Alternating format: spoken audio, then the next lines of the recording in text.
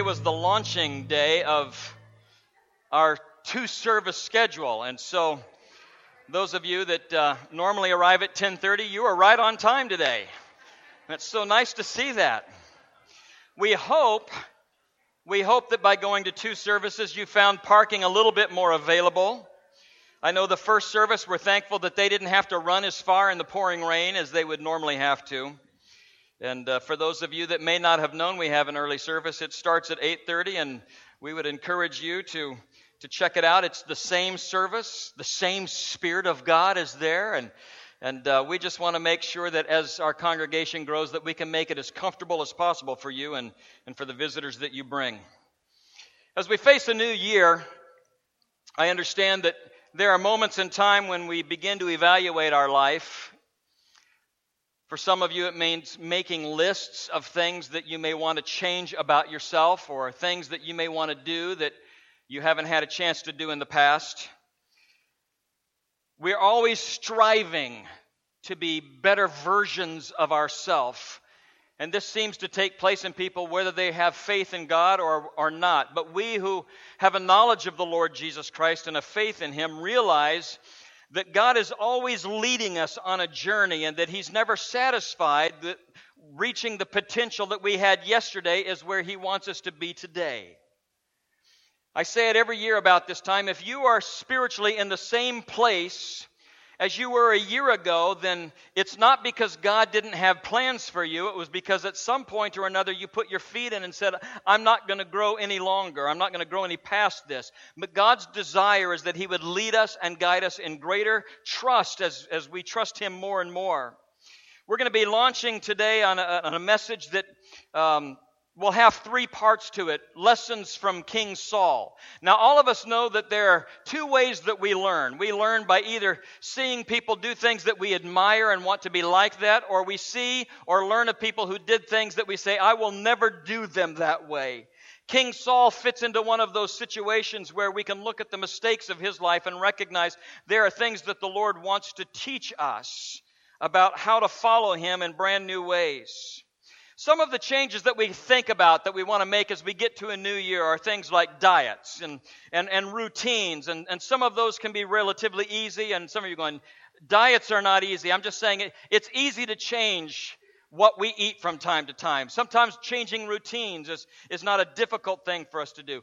There are other things that I believe that the Lord would begin to highlight in our life that may be a little bit deeper embedded, that may require what I call the expulsive work of the Holy Spirit to begin to remove from us so that He can work in us. And those things would be things such as fears that we have that we've never been able to deal with well, or attitudes, or the way that we see ourselves and self-perception. Now, a month ago, we finished a sermon series that we were on for 9 weeks called Follow Me, or Learning to Follow, where we were examining Matthew chapter 4, verse 19. And if you have that, you can look at that. Because we were asking ourselves about what are the attributes that are involved in the life of those who are followers of Jesus Christ, and what should our life look like as the Lord begins to work with us. Come and follow me, He said. But there's another part to that verse. He says, come follow me, and I will make you fishers of men. As I begin to concentrate on that last part in particular, during this week of prayer, and by the way, if you weren't able to be here, we had a great week of prayer each evening. It was powerful to see people gather together and passionate about seeking God for our church and for our community and our state, our nation, and the world. And we've had a wonderful time. I have never felt so prepared to step into a pulpit as I do today after watching people on Friday night walking around and just the power of God begin to fall on them as they prayed for every seat that you're sitting in and every instrument in every room. I am thankful that God gets here first and has plans for us. But as we follow Him, He said, I will make you. In other words, there's a process that takes place within our lives from the time that we yield our life to the Lord, that He begins to do something in us that brings about His nature more than our nature within our life. And there are several attributes that He desires to bring out in us that's going to require Him to be at work within us. He's always looking to bring you to greater places, more potential of what He has placed within you. And so today, whether you are the leader of an organization, whether you are a stay-at-home mother with lots of children running around, perhaps you're a single mom, or perhaps you're a father who is standing here today and you're thinking, this is the only time I have during the week where I can come and not be in charge or feel the pressure of something. Or if you're in your 20s or 30s and you're beginning to plan a life, perhaps as a new married, whatever it may be, wherever you find yourself today, I want you to know that God has plans and He's at work within you, and He wants to mold you and make you into something that will resemble the potential that He has placed within you. I believe He wants to do that corporately as well. I believe that the church that we see today, should the Lord tarry, is not the church that we will see a year from now. I believe God is going to begin to unpack and pour out His glory upon us, and that we are entering a season where we see new people coming to Christ on a regular basis. And I believe that's His will for the church as He begins to mold us and make us more and more. We do know that to reach the full potential of our life, to reach the full potential of what God has for us, means that each of us at many different levels are going to have to be willing to embrace change. And as we embrace change, it is God making you into what He desires for you. At many points in your life, and many of you could give this testimony, He leads us into situations that are way outside our comfort zone. Have any of you ever experienced that? Where you knew God was leading, but you were really uncomfortable in the place that He was leading you to. You felt that before. The issue that comes to us in those moments is this. We either trust Him and say, even though I don't know what's going to happen, even though I can't see what the future is, I trust You that if You will save my soul and promise that You will never leave me or forsake me, I will trust You in Your leadership of my life. Or you get to a place where you stop and you simply say, I refuse to obey beyond this because I can't see what's going on. And if you stop and you say that you will go no further, you may get to a place where you will feel safe temporarily, but you will be robbing yourself of God's best for what He wants to accomplish in your life. If you have your Bibles this morning, turn to 1 Samuel chapter 17. I'm going to read the first 11 verses in a story that many of you may be very familiar with. But I want to look at the life of Saul in this particular moment. 1 Samuel chapter 17, beginning with verse 1. Now the Philistines gathered their forces for war and assembled at Socoh in Judah. They pitched their camp at Ephes-dammim between Socoh and Ezekah. Saul and the Israelites assembled and camped in the valley of Elah and drew up the battle lines to meet the Philistines. The Philistines occupied one hill, the Israelites another, with a valley between them. A champion named Goliath, who was from Gath, came out of the Philistine camp, and he was over 9 feet tall.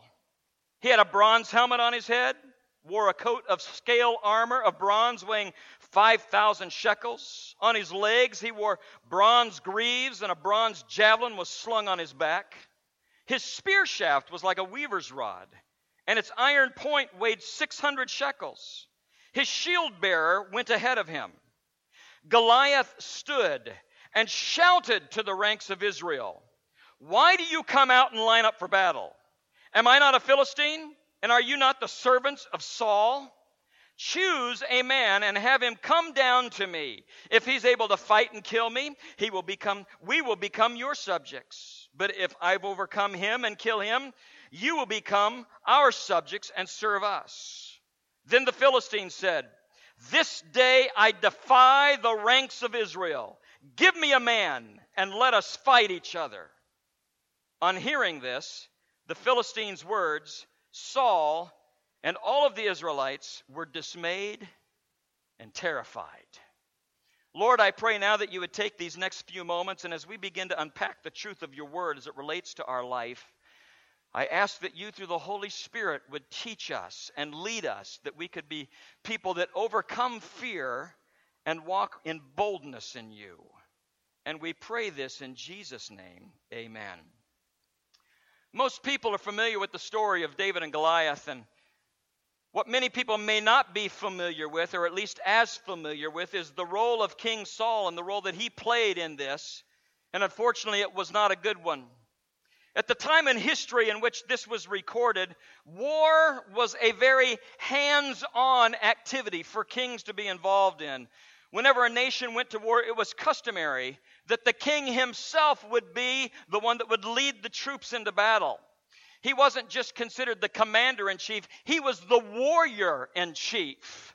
And so that was the title that Saul had as he went into this battle. Now the scripture indicates that they went off to fight against the Philistines, who they had fought many times and they were the sworn enemies of. And in the battle that David and Goliath made famous, the Philistines made a proposal. In order that they could save unnecessary bloodshed, in order that they could perhaps say, hey, you know what, these battles, we're losing men like crazy. We have wives and children back home, so rather than having all these men die, why don't we do it this way? You just send out the best you've got. We'll send out the best we've got. We'll call it a death match. Whichever side wins, the other country becomes the subject to them, and we all get to keep our lives. It sounds really good until you see the enemy who's making the statement. And so out of the Philistine army comes a 9-foot, 6-inch giant named Goliath, who had trained his whole life for battle. And so he steps out and he says, I'm the champion. Who are you sending? And Israel sends out, well, nobody.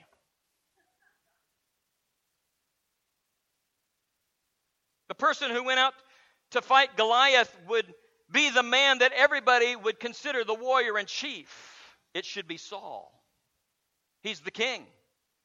He's the one who has to make the decision. He's the one that gives the command. But Saul didn't go because the Bible describes him as terrified. His fear kept not only him, but his entire army paralyzed for 40 days. These were men that would do whatever he said. All he had to do was yell, charge, and they would go. But the commander-in-chief, the warrior-in-chief, even though God had told him, I will go with you, I will lead you, and victory will be yours, stood looking at what he could see with his eyes and not what he could sense in his spirit. And so he stood in fear. Now here's the crazy part.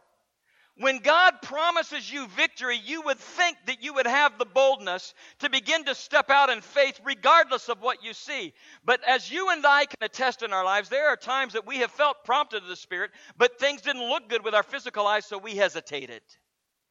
I believe there are many times that the Lord wants to lead us into areas of greater trust, and sometimes we hesitate, and He whispers into our spirit, what are you afraid of?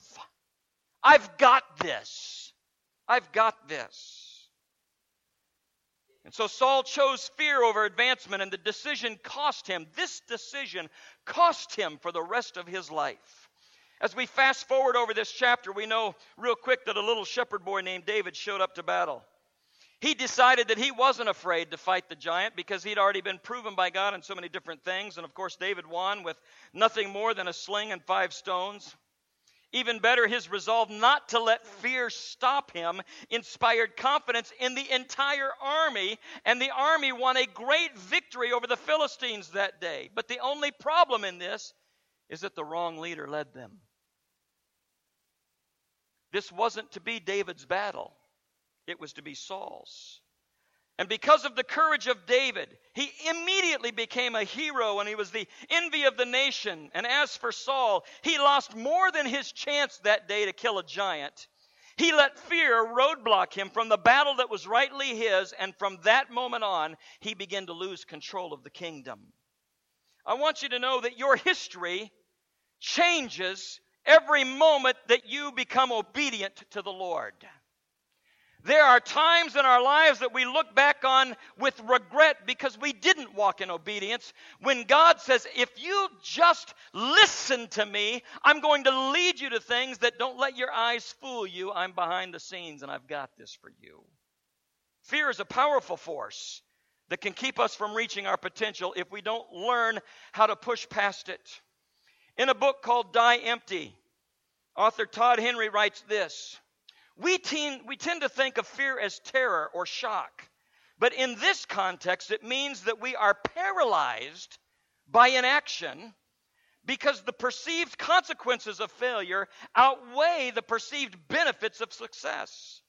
This means that we are unlikely to try new things out of a concern that we will pay a high price for failure. For all of you that have ever seen ships, you'll notice that the easiest, most predictable, safest place for a ship to be is in the harbor. But that's not what ships are made for. They're made to move on the open water. They're made to be in the open sea. They're made to be in places where it might be uncertain. They're made to be in places of risk where the ships can go forward and power through and reach destinations. Yes, they can be in places where perhaps they sink, but the world is full of unknowns. But ships were made for that, and a ship that never goes to sea is a ship that never does what it was created to do. I want you to know something, church. God created us to risk in His Spirit.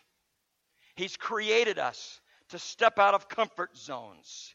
He's created us to be on a journey where constantly He is making us. What you are today is not what He wants of you tomorrow. He's got more for you. He's got other plans for you, and He wants to bring them into your life.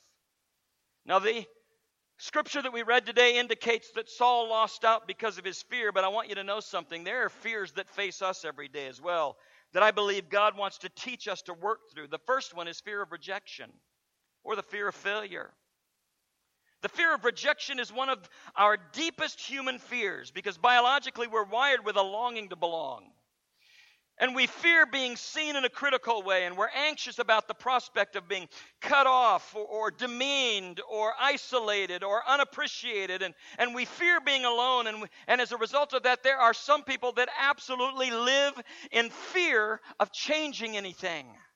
And the fear of rejection will cause you to shrink back rather than take a step in fear and follow through on God and as He helps you to risk. It will cause you to play it safe. But safe things rarely grow. Where you choose to play it safe is a place in your life that you will come to a plateau. And a plateau is never the preferred place to be spiritually or in life.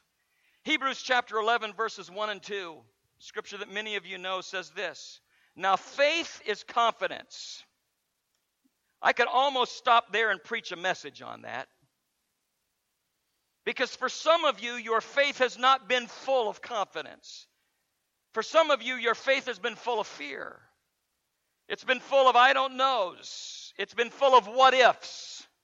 It's been full of I need to see things more concretely first. But the scripture indicates to us that from the moment that you subjected your life to Christ, from the moment you intersected faith in Him and His finished work on the cross, that He became the director of your life. And from that moment, you have never been in better hands or one that cares for you more. But he says, now faith is confidence in what we hope for. How many of you have spiritual hopes and dreams? Well, I know that we need to pray that God will give more of you spiritual hopes and dreams. Maybe that's the thing, is you've settled into a safe place for so long that your ability to even dream what God can do has become to be dulled. I want to tell you something. God's got plans for you that you could not even express if He were to show you. Now, faith is confidence in what we hope for and assurance about what we do not see, and this is what the ancients were commended for. In other words, all of the people that we hold up as heroes of faith in the Bible were commended because they were able to pass the fear of rejection or pass through the fear of failure. And as a result of that, they were able to accomplish great things for God and see God in some miraculous ways. The fear of rejection, when it faces us as a church, is most often displayed in times when it's opportunities for us to share our faith. Statistics indicate that the reason that most people who know Jesus don't share their faith is because they're afraid of what people will think of them. They're afraid of rejection. And so as a result of fearing what people say, they choose to keep the best news that the world could ever have to themselves. The difficulty will be when you have to stand before God and He says, if you had just followed me, the opportunities and the people that I wanted you to come in contact and reach would have been innumerable, but you just tried to play it safe and you were so afraid of rejection, even though I was telling you, we've got this if you'll just trust me in it. And we have to learn to push through that and trust God. You put Him first in everything. Sometimes you know that you're captured by the fear of rejection when you've been looking for other people to meet a need that only God can satisfy in your life. Sometimes you know you've been caught in this when you've been living to please people more than you've been concerned about how God Almighty looks at you as He works with you and He walks with you. And if you've been living to please people, watch out because you're headed for trouble. God wants to be your light. He wants to be your salvation, and He offers His love and acceptance and approval. He knows everything about you, and He still loves you more than anyone. He's paid for your sins so that you can be forgiven and acceptable to God, and I encourage you to simplify your life by simply saying, Lord, when I face that obstacle of rejection, help me to take one more step and watch your Spirit come rushing alongside of me to face those things. There's a second fear that we find as a roadblock. It's the fear of losing control.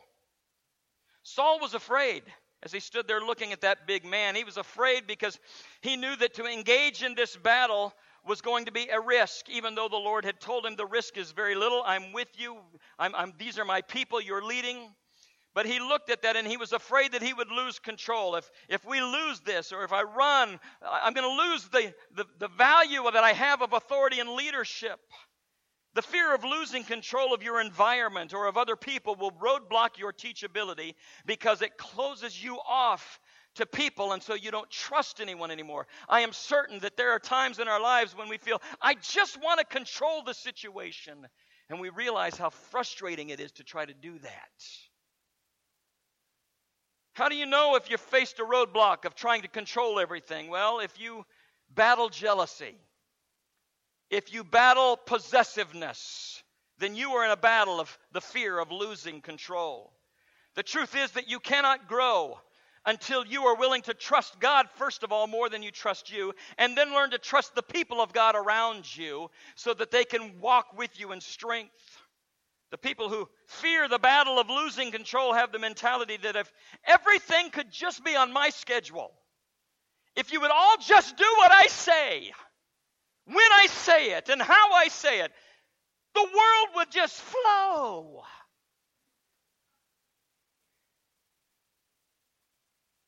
However, what you discover is that you are one step away from disaster. You're one step away from the world falling apart. Those who struggle with the Lord in the area of, Lord, I need to control this. I know you say you've got my best interest at heart, but since I don't see it, I need to control this. And what you are doing is that you're pretending that you are sovereign over your life. And you are not. Because when the enemy comes and battles you and you lose control, you will ultimately come to a place where, having lost everything, you'll realize it was never in your control in the first place. And the only answer there is to overcoming the fear of losing control is to surrender all to Him. I surrender myself. I surrender my family. I surrender the job. I surrender the issue. I surrender the difficulties. I lay it at your feet, O Lord, and I give it to you because I can't handle it. I'm not in control. Let me give you a crash course in God's sovereignty in a few verses. Hebrews chapter 1 verse 3 says this: Jesus sustains all things by His powerful words. He sustains not some of the things that have to do with your life, not a few issues. He sustains it all. Everything there is about your life, He sustains. Colossians 1:17 says, in the same vein, Jesus is before all things, and in Him all creation holds together. Now here's what I love about this verse. When you have a fear of self-control, it's because you don't know what's coming next. When you're battling fears, it's always the fear of the future, the fear of what's next. But the Lord just said, I go before you. The things that you fear, I'm already involved in. I'm going, hey, come on. I've already been there. I know what's going on. I have this. I just need you to walk with me, because as you do, I can make you into a more trusting individual. And the more you trust me, the more victories there are for you to win, if you will just let go and surrender it all to me. And in Acts 17 it says, in God we live and we move and we have our being. Oh, hallelujah today that we are encapsulated in the protective hands of mighty God, who says to us, quit worrying and put the fears down and let's march. God is passionately into the details of your life. How passionately? Let me read this to you. In Matthew chapter 10, verse 30, the scripture indicates to us that God has numbered the hairs on your head. Now, I realize that for some of you, that's an easier job than for others. It says all of your hairs are numbered. And that means that he doesn't just know how many there are. The scripture says he has numbered them. So when you get up and you're combing your hair and you see one in the sink, he knows what number that was. And then he has to recalibrate the numbering system on your head. He does this on a regular basis. That's how into the details of your life he is. If he loves you that much, what is there to fear? Third fear is the fear of criticism. The higher you go in God's plan, the higher you develop in him, the more things that you want to achieve in your life, the more you're going to face criticism. After all, critics only criticize people who are doing something. So, if you're a parent, expect criticism. Somebody's going to criticize you about how you parent your children. If you're going to try something new, expect criticism, because some people like the way things always are. If you're involved in following the will of the Lord in your life, and if you're risking because the Spirit is leading you, then you can expect criticism. It will take place in your life individually, and it will take place corporately. However, the fear of criticism itself is not a good enough reason to dig our heels in and say, I'm not going to go any farther, Lord, because I like to be liked. He says, but I love you. I love you. Criticism is part of the game for anyone that wants to allow the Lord to bring a better version of themselves than what they have. And criticism makes us push others away. And if we isolate ourselves and we don't learn, then we never get better. And if we don't get better, our marriages suffer as a result of it. If we don't get better, our spiritual walk suffers as a result of it. If we don't get better, our jobs suffer as a result of it. There needs to be a steady progression of growth led by the Spirit of God that will affect every area of our lives, because God is constantly working to make you and redesign you into more and more of his image. In 1 Samuel chapter 17, in verse 26, as you get a little bit farther into the story, David faced a little bit of this. In fact, as we begin reading, it said, as David came in, as he was walking in, he was listening to men talk about, because the king had already said, I'm not going to fight. So he then began to look in his ranks as those who would. And he said, here's the deal. I need somebody to take my place as leader. And so if you go into this battle and you win, then you get to marry my daughter. You get to never pay taxes. It's going to be a really, really financially a good thing for you. So David walks into this and he hears all this, and we get to verse 26. And he asked the men standing near him, what will be done for the man who kills this Philistine and removes this disgrace from Israel? Who is this uncircumcised Philistine that he should defy the armies of the living God? And they repeated to him what had been saying and told him, this is what will be done for that man who kills him.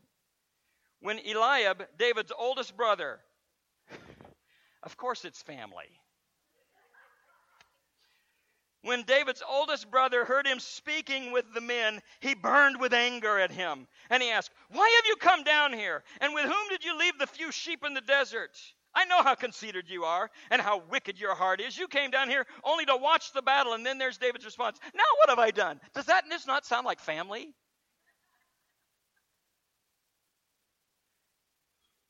David began to ask questions like he was going to be a battler, and his brother is all embarrassed by this because it's his youngest brother. It's the little brother. Saul's failure, David's victory were a result of how they each responded to criticism. Saul stepped back and said, let's find somebody else.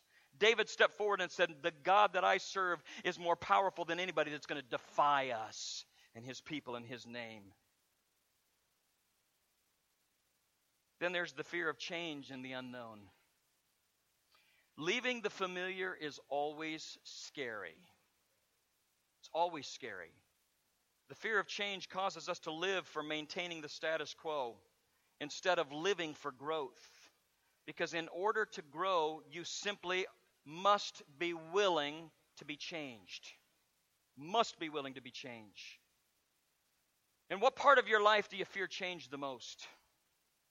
What drawing of the Lord are you resisting because you know that it will require a decision that will force you into change, and change is something that you may be very uncomfortable with? Because listen to this. Whatever you say no to the Lord, whenever you say no to the Lord, when he asks you to follow him and trust him, will automatically become your lid. When you say no, I'm not willing to go any farther. I'm not willing to change anymore. I'm not willing to learn anymore. When you say no to God, that becomes the lid to your spiritual life and growth. You will never receive more blessing. You will never grow beyond where you are at. You will never reach the potential that God has given you when you let fear of the unknown and fear of change place a lid on your teachability. And if you fail to grow beyond this point, if you get to that point where you say, Lord, I am uncomfortable going any farther, if you stop there, what takes place in your spiritual life is this.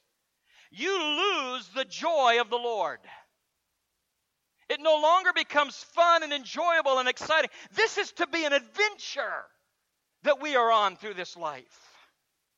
And when you lose that sense of wonder of what God can do because you plant your feet in the ground and said, this is it, no more, then you have placed an ending point to your growth. And after a while, serving God becomes a burden. And then you will sink into a list of obligations, and you're trying to do all the right things for all the wrong reasons. And out of a sense of obligation, you will begin to move. And out of a sense of obligation, you will never be able to praise and worship with full spirit of joy involved. His dreams and his plans include your full surrender to his will. And here is what he tells you about the plans that he has for you. For those of you that are sitting here and saying, you know, that's a good word, Pastor, but you don't know the fears that I'm facing. Here's what the Lord says to you today for 2016. For I know the plans I have for you, declares the Lord. Let that sink in for a moment. Let that water into your spirit. God is facing this year with you, and he puts his arm around you. I want you to picture him having a personal conversation with you as he whispers into your ear and he says, you're standing there saying, Lord, I've got a lid. I'm a little afraid. And he goes, I know the plans I have for you. Plans to prosper you, not to harm you. Now, when the Lord says that his plans are to prosper and not to harm, who are you going to trust, you or him? When the Lord says to you that what I want to do within your life, if you will just take steps of faith and go through this fear, in that moment of time you need to feel, because I believe sometimes the Lord is honestly just putting his arm around us and trying to move us forward. And in those moments we just need to yield. Just yield. I know the plans I have for you, declares the Lord. They're plans to prosper you and not to harm you. Plans to give you a hope and to give you a future. Oh, I want you to know something. The future that the Lord has planned for you is better than what you could plan for yourself. He has designs for you. He has designs for our church. He has designs for our city that include letting him rule and reign and move forward. He has designs for deliverance. He has designs for growth. He has designs for salvation. And he needs you to say yes when you face the fear. I'm going to ask you to stand with me, please, if our instrumentalist would please come.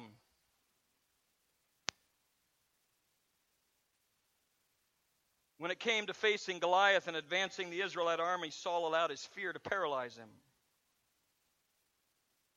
David, the underdog shepherd boy, did not let fear paralyze him.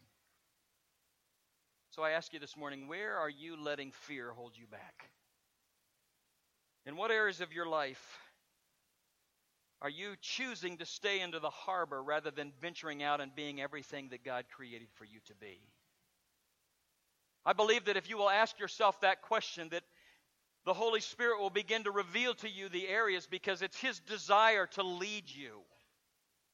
It's His desire to move you forward.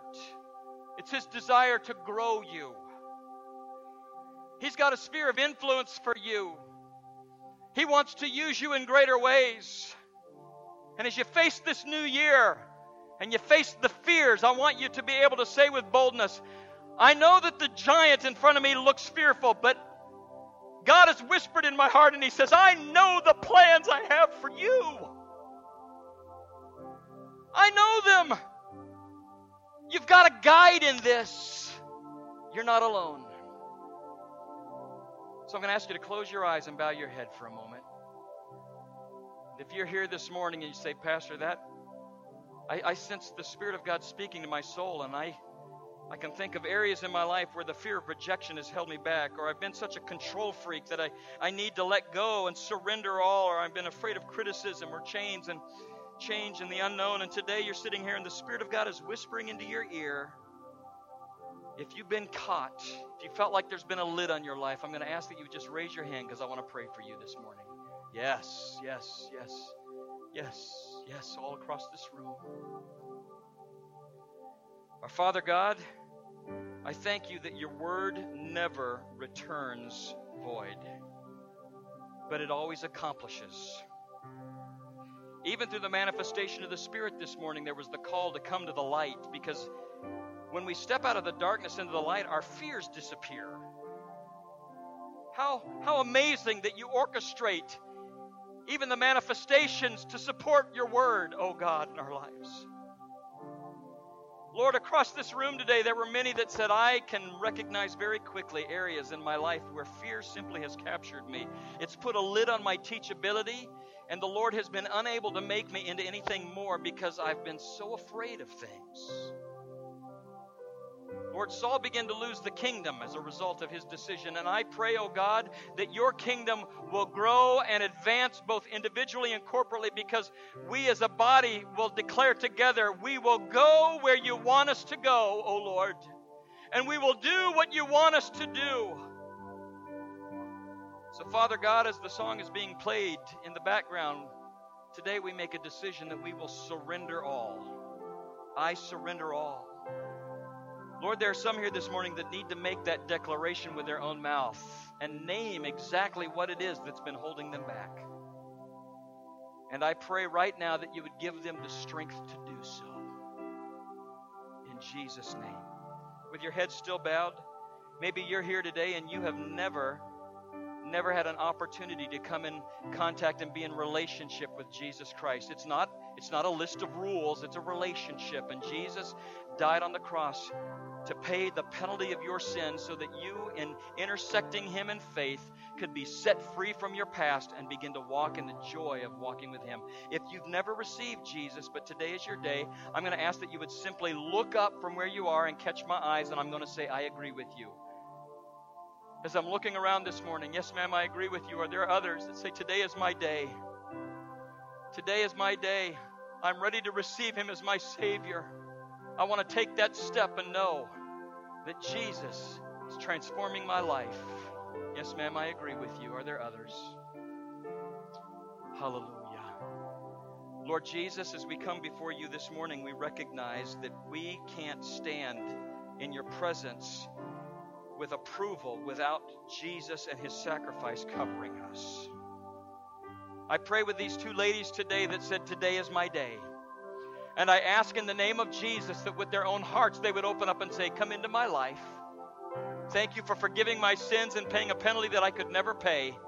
And from this day forward, may they walk in the joy of the journey of being made by your hands into your image.